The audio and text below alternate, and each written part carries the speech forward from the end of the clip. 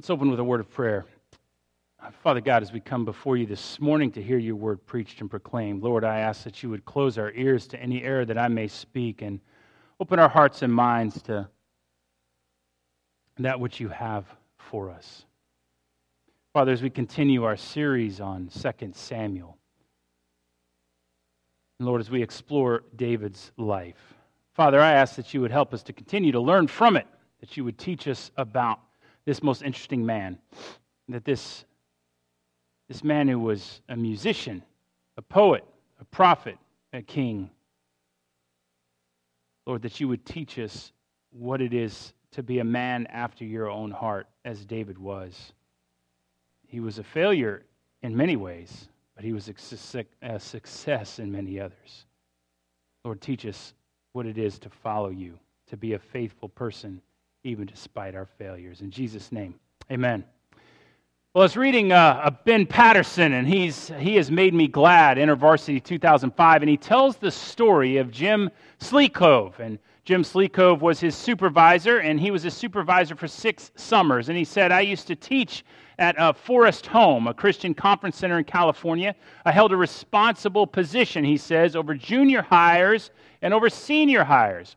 And during those times, if you've ever been in a responsible position over junior hires and senior hires, and you've been a youth minister, you've undoubtedly played practical jokes on other youth ministers. And he did that a lot. But maybe he got a little bit carried away, and he couldn't pass up the chance to play a prank. Like the time he passed off laxative gum as chewing gum to some of his co-workers, where the rigorous purgatives effect got back to Jim. And he asked me to come into his office the next day for a little chat.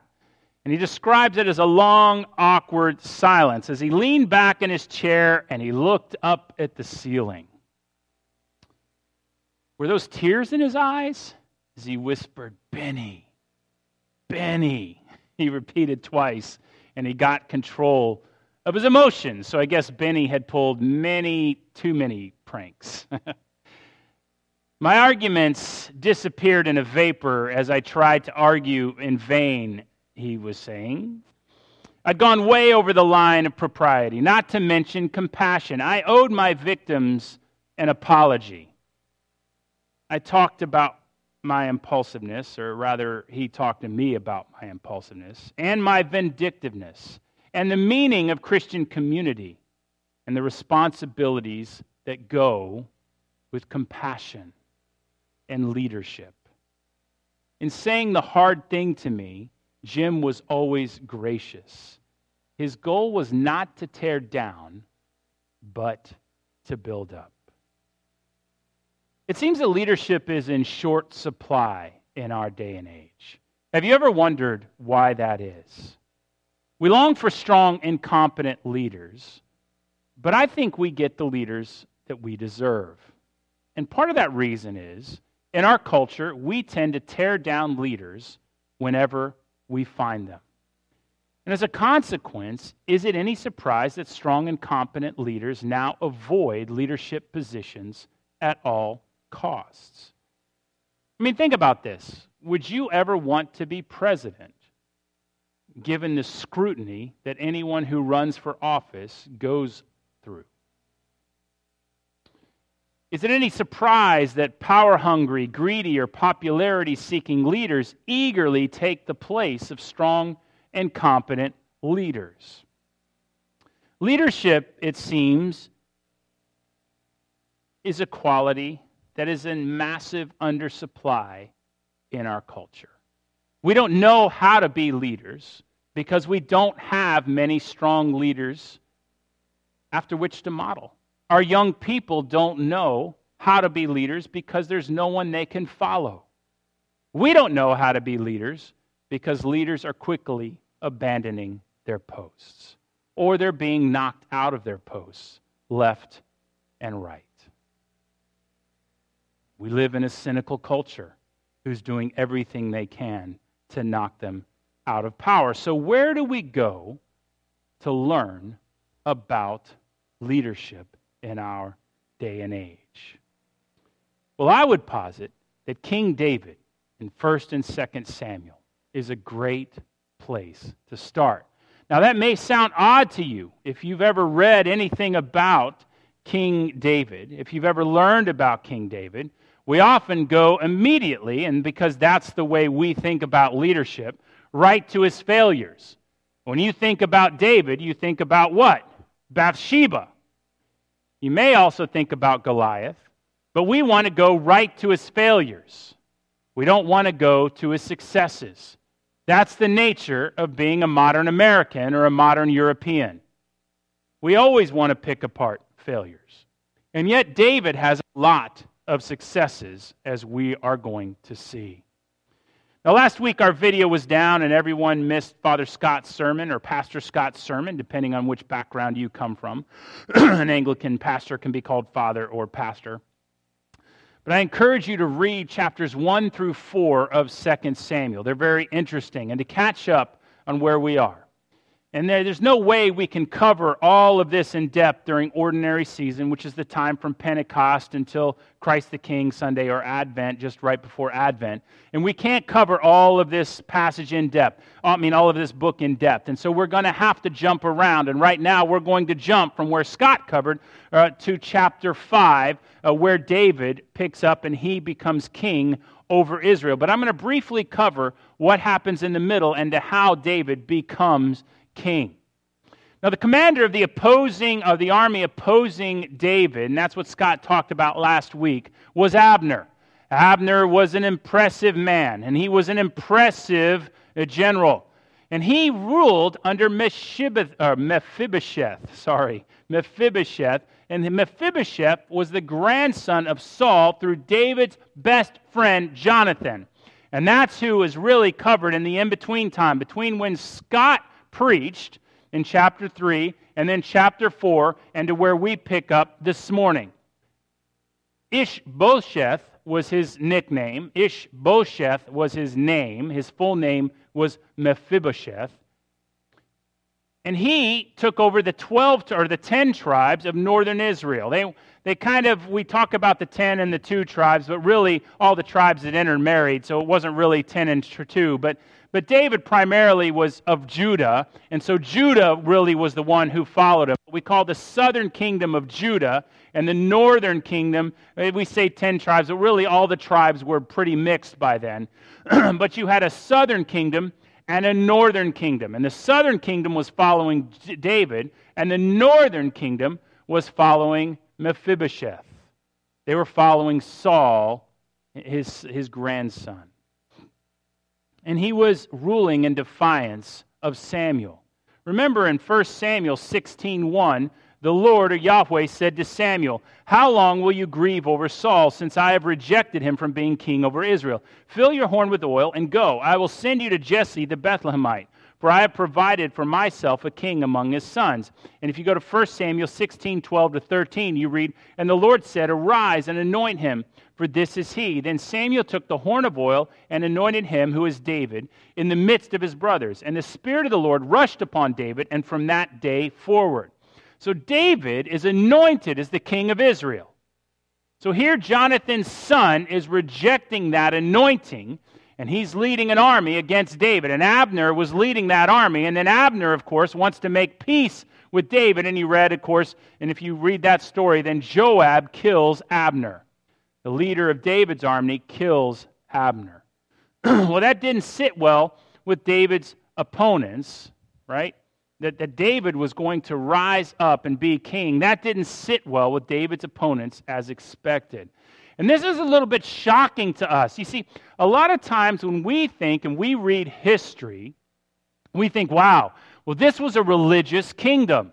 These people were spiritual, and so they must have been guided by spiritual principles. And this is a mistake.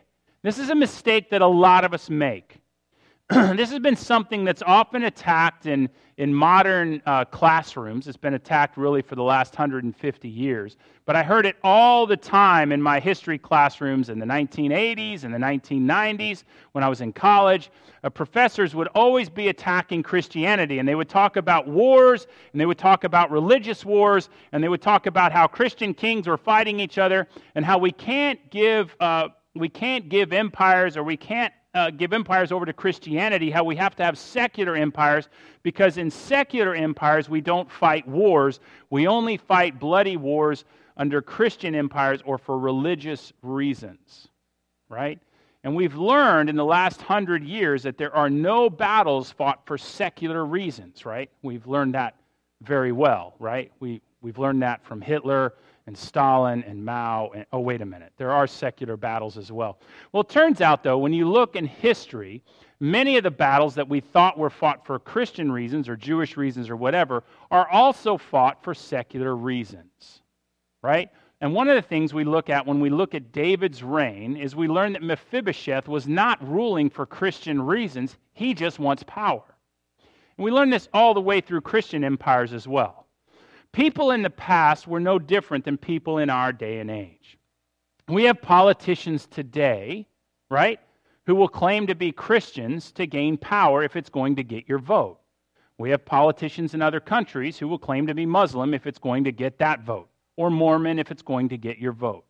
And all throughout history, we've had politicians who will claim faith if it's going to get your vote. Whatever it takes to get your vote and to get an army to follow them, that's what it's going to take. And it turns out that people in the past were no different than people in the present. Sometimes they are going to fight for religious reasons, but as we see throughout the kingdom of Israel and throughout their reign of all the different kings, a lot of times it's going to simply be for pure power. And here we have a situation for pure power. Mephibosheth wants power. He wants to reign. And so he wants to rule. And he thinks he should rule because he has the blood lineage of Saul. And so you have this battle that's going to take place throughout Israel's existence. Should God choose the king, or should it be from the lineage, from a blood lineage? Now in our culture, we don't have that. We have elections, and they're passed down, and so far they've been peaceful. There may come a day when that transition of power is not peaceful, but through most of human history, transition of power may not always be so peaceful. There's always been kind of a riskiness, right? One person wants power, and when the king dies, there may be an uncle or a brother or an aunt or a sister. There may be this risky transition, and that's what's happening with David right now.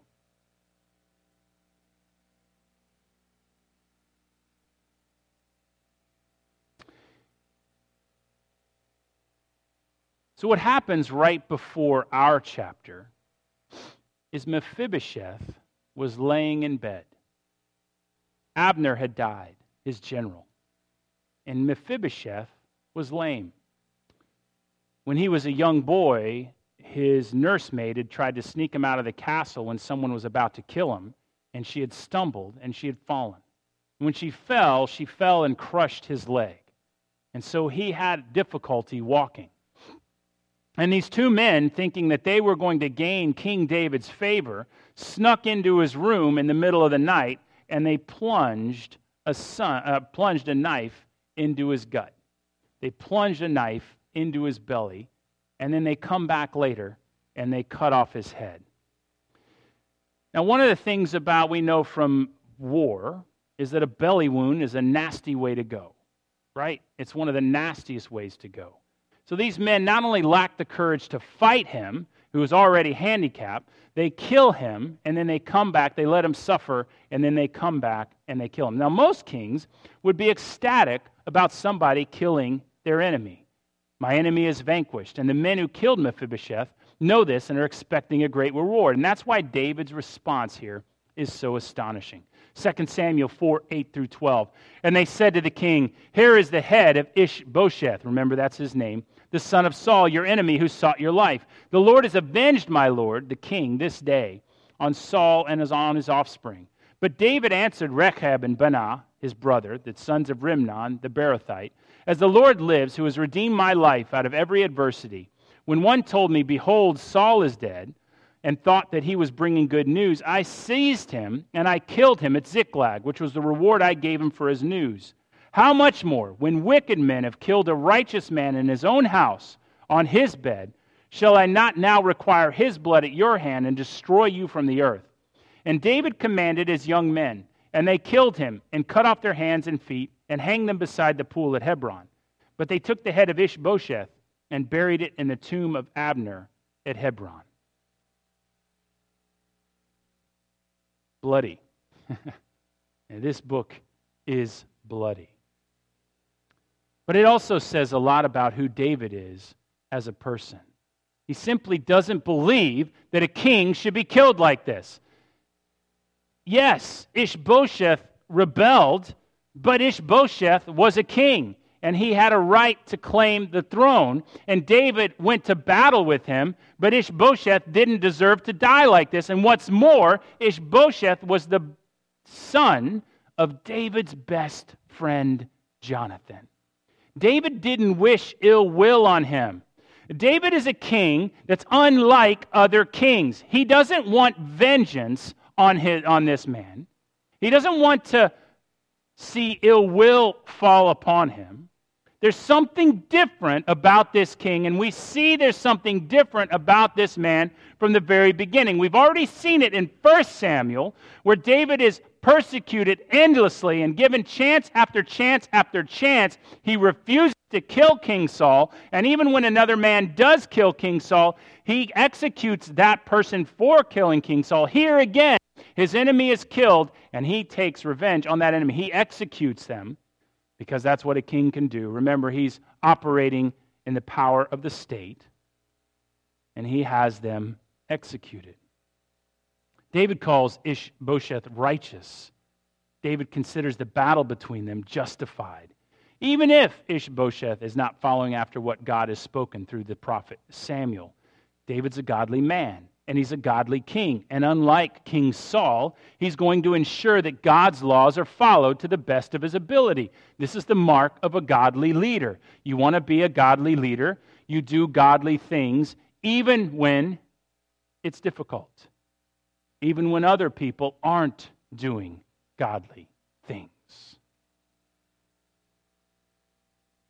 He's going to ensure that God's laws are followed to the best of his ability. Now, as we're going to see, David's going to be far from perfect. And it's going to be easy to pick apart David's failures. Now, in our current environment, remember, I say we live in a culture that excels at picking apart failures. Right? I was just reading the other day, one of the leaders in Boeing had to resign because of an article he wrote in 1987 as a 27-year-old. Right? We're picking apart leaders left and right for all kinds of things. That's what we're doing right now. And we're seeing other leaders lack the courage to defend them. We specialize in it. We are truly making it an art form. But if you read on past the reign of David to the kings that follow him, you'll see that David's imperfections pale in comparison to the wickedness in which they indulge. You see, in our current culture, when we pick on others, there is no redemption, right? There is no repentance. There is no ability to gain redemption. And one of the things that Scripture teaches us is that we are all sinners. We all fail. And one of the reasons that I love David so much, and that David is put forth as a godly man, is that even when he fails, and he will fail spectacularly, is that he gets up and he repents, right? He repents, he pours ash and he dresses in sackcloth, he turns to the Lord, he asks for his forgiveness, and he gets up and he tries again. And David is a lot like us. Yes, many of us will not fail to the level of David, but also none of us have been kings and queens. We don't have the power that David has. And we also didn't live pre-Christ.